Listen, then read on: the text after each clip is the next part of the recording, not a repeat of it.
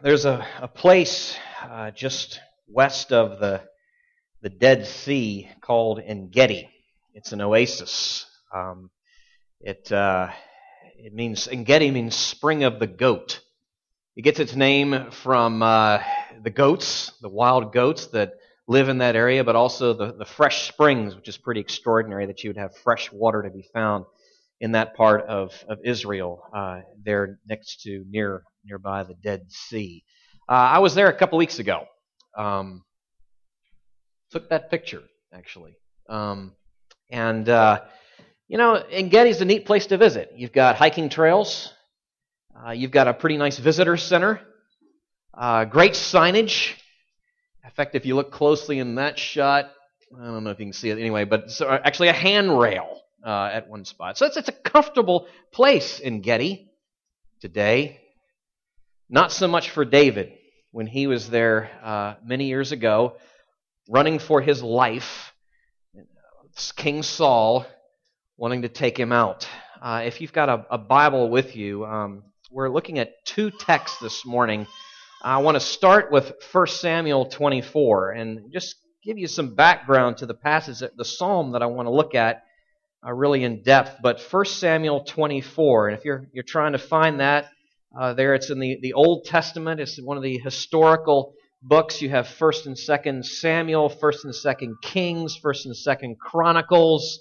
It's a bunch of 1st and 2nds, and if you're there kind of in that first 25% or so of your Old Testament, you're probably already there. So 1 Samuel chapter 24, I want to read just the first 15 verses of this to give you this setting of En-Gedi, David's experience there. When Saul returned from following the Philistines, he was told, "Behold, David is in the wilderness of En-Gedi." And Saul took 3,000 chosen men out of all Israel and went to seek David and his men in front of the wild goats' rocks. And he came to the sheepfolds by the way where there was a cave, and Saul went in to relieve himself. Now David and his men were sitting in the innermost parts of the cave, and the men of David said to him, "Here is the day of which the Lord said to you, Behold, I will give your enemy into your hand, and you shall do to him as it shall seem good to you." And David arose and stealthily cut off a corner of Saul's robe. And afterward David's heart struck him because he had cut off a corner of Saul's robe. And he said to his men, "The Lord forbid that I should do this thing to my Lord, the Lord's anointed, to put out my hand against him, seeing he is the Lord's anointed." So David persuaded his men with these words and did not permit them to attack Saul. And Saul rose up and left the cave and went on his way. Afterward, David also arose and went out of the cave and called after Saul, "My lord the king." And when Saul looked behind him, David bowed with his face to the earth and paid homage. And David said to Saul, "Why do you listen to the words of men who say, 'Behold, David seeks your harm'? Behold, this day your eyes have seen how the Lord gave you today into my hand in the cave. And some told me to kill you, but I spared you. I said, I will not put out my hand against my Lord, for he is the Lord's anointed. See, my fathers, see the corner of your robe in my hand, for by the fact that I cut off the corner of your robe and did not kill you, you may know, and that there is no wrong or treason in my hands. I have not sinned against you, though you hunt my life to take it. May the Lord judge between me and you. May the Lord avenge me against you, but my hand shall not be against you. As the proverb of the ancients say, out of the wicked comes wickedness, but my hand shall not be against you. After whom has the king of Israel come out? And after whom do you pursue? After a dead dog? After a flea? May the Lord therefore be judge, and give sentence between me and you, and see to it, and plead my cause, and deliver me from your hand. Now, understand what's going on here. This is David's golden opportunity. That's one perspective. This is his chance to take Saul out.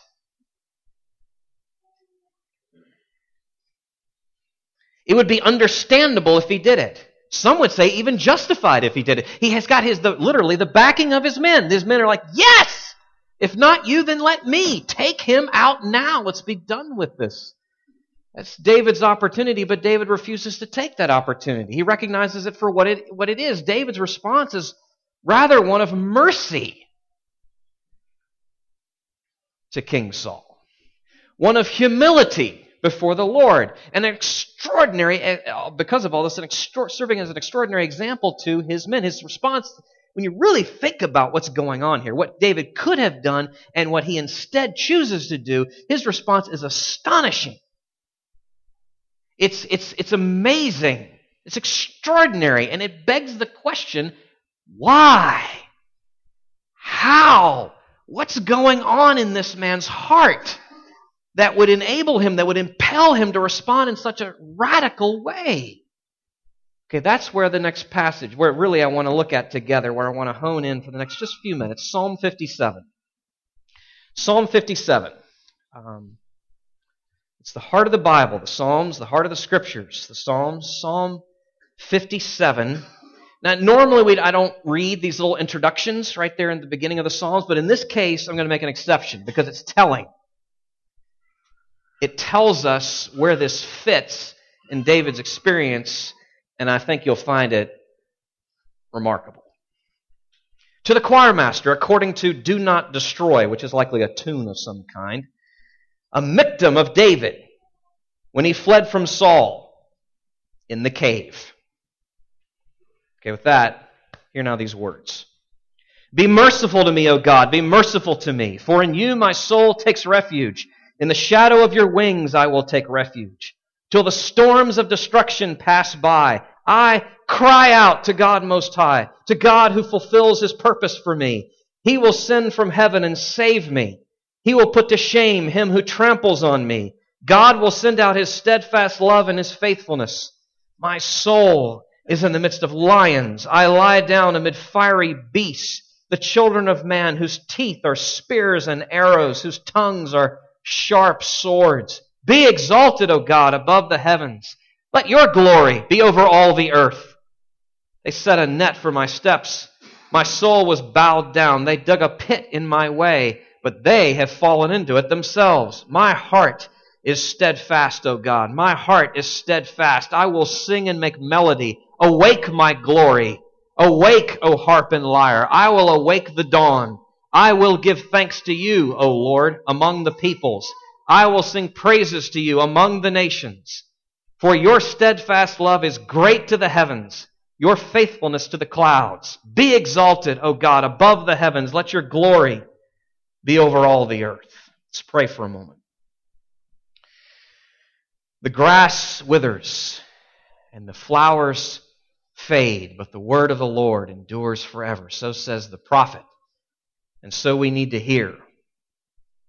Oh Lord, we ask that you would give us ears with which to hear this morning your word. Thank you for the historical narrative as we find there in 1 Samuel 24 and a reflection on those events here in Psalm 57.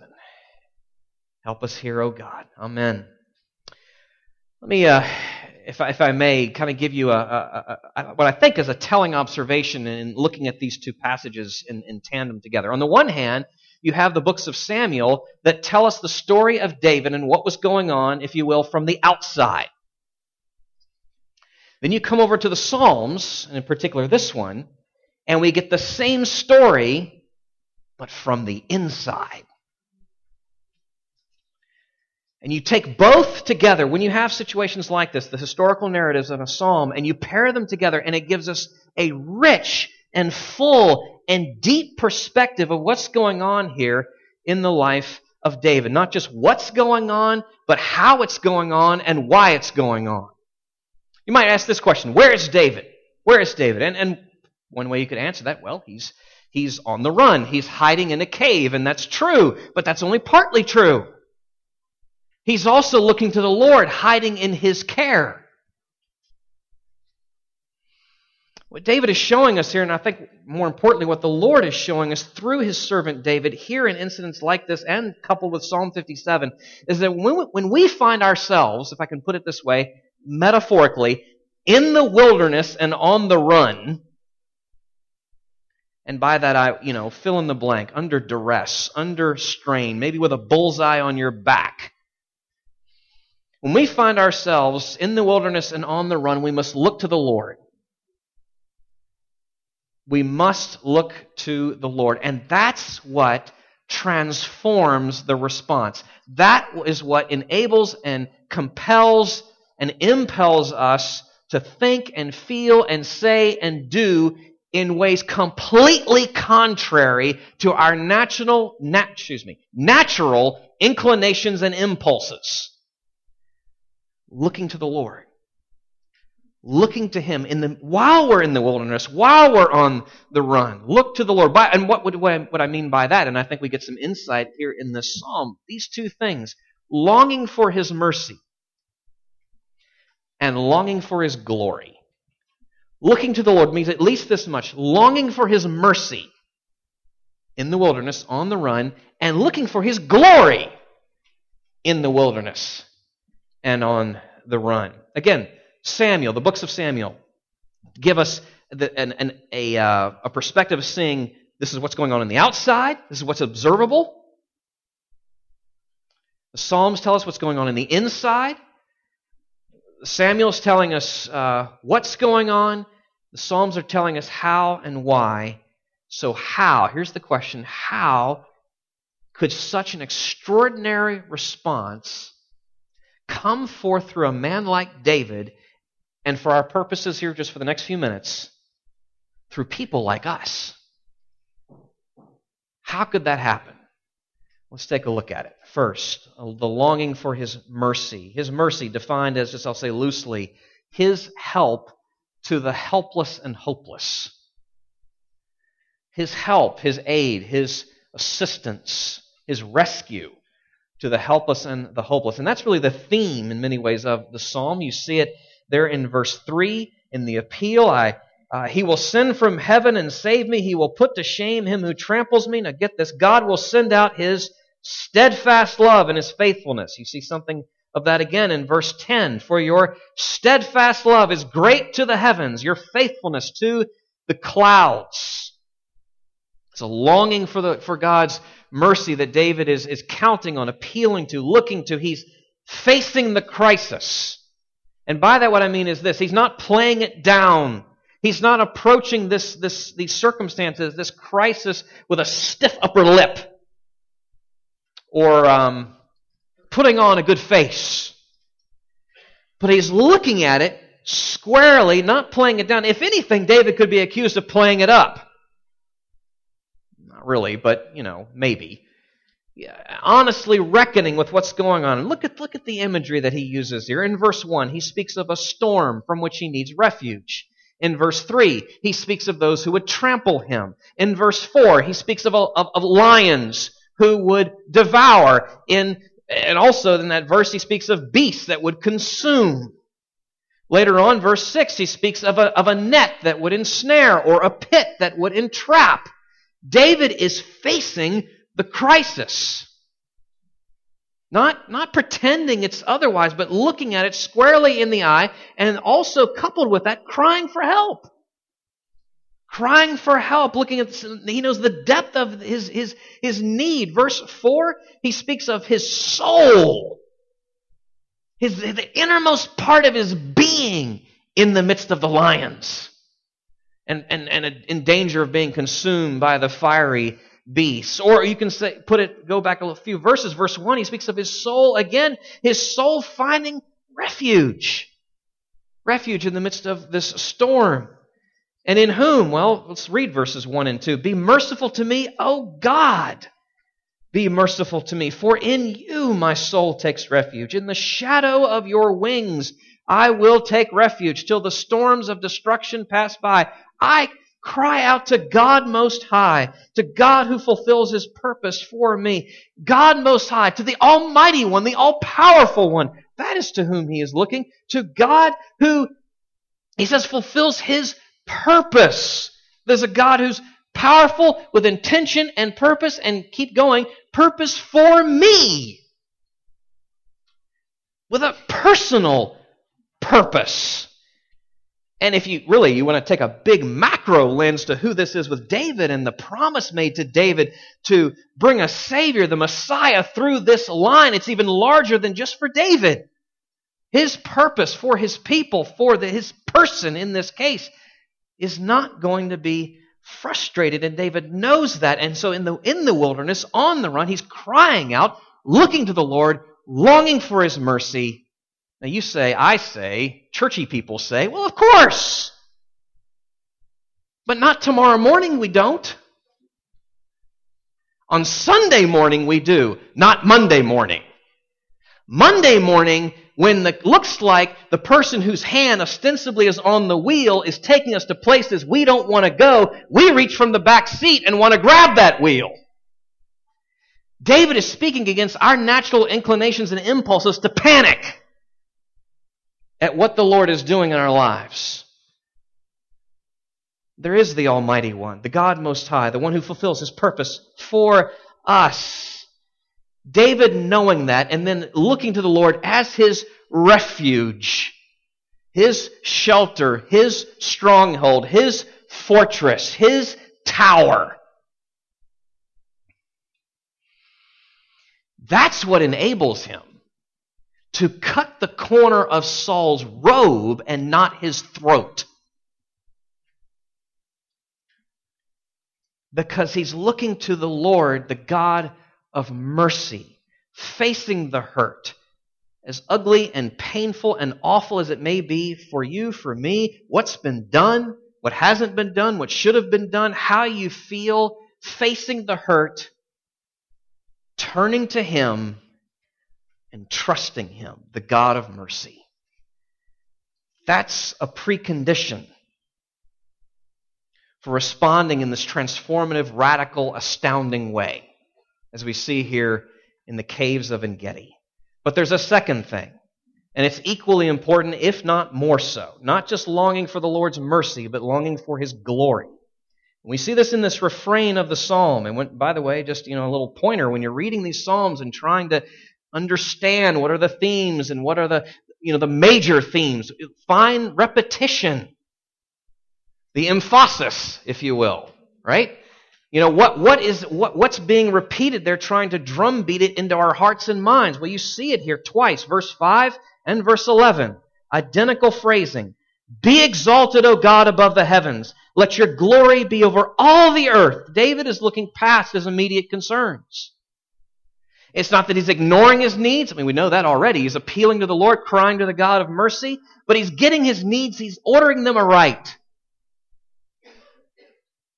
Something like our Lord does, as we see recorded in the Gospels with the Lord's Prayer, right? We are commanded to pray for our daily bread.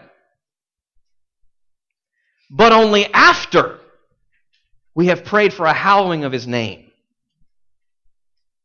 In fact, I would make the case that we are not ready to pray for the daily bread until we have those things prioritized and in order, praying for the hallowing, the honoring, the glory, the praise of His name. So David is looking past the horizon, past his immediate concerns to the greater priority.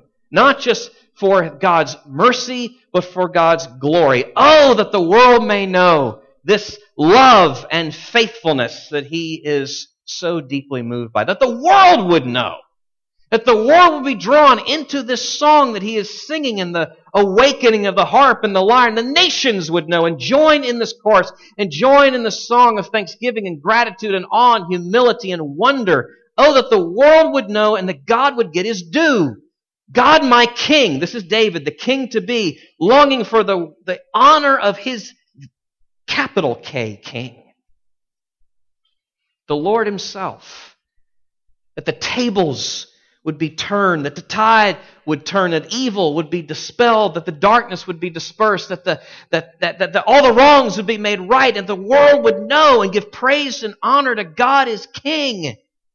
As King. In the wilderness, on the run, looking to the Lord. Yes, longing for His mercy, but longing even more for His glory, for His honor and His praise. And I think this even more cuts against the grain of our impulses and our inclinations. Honestly,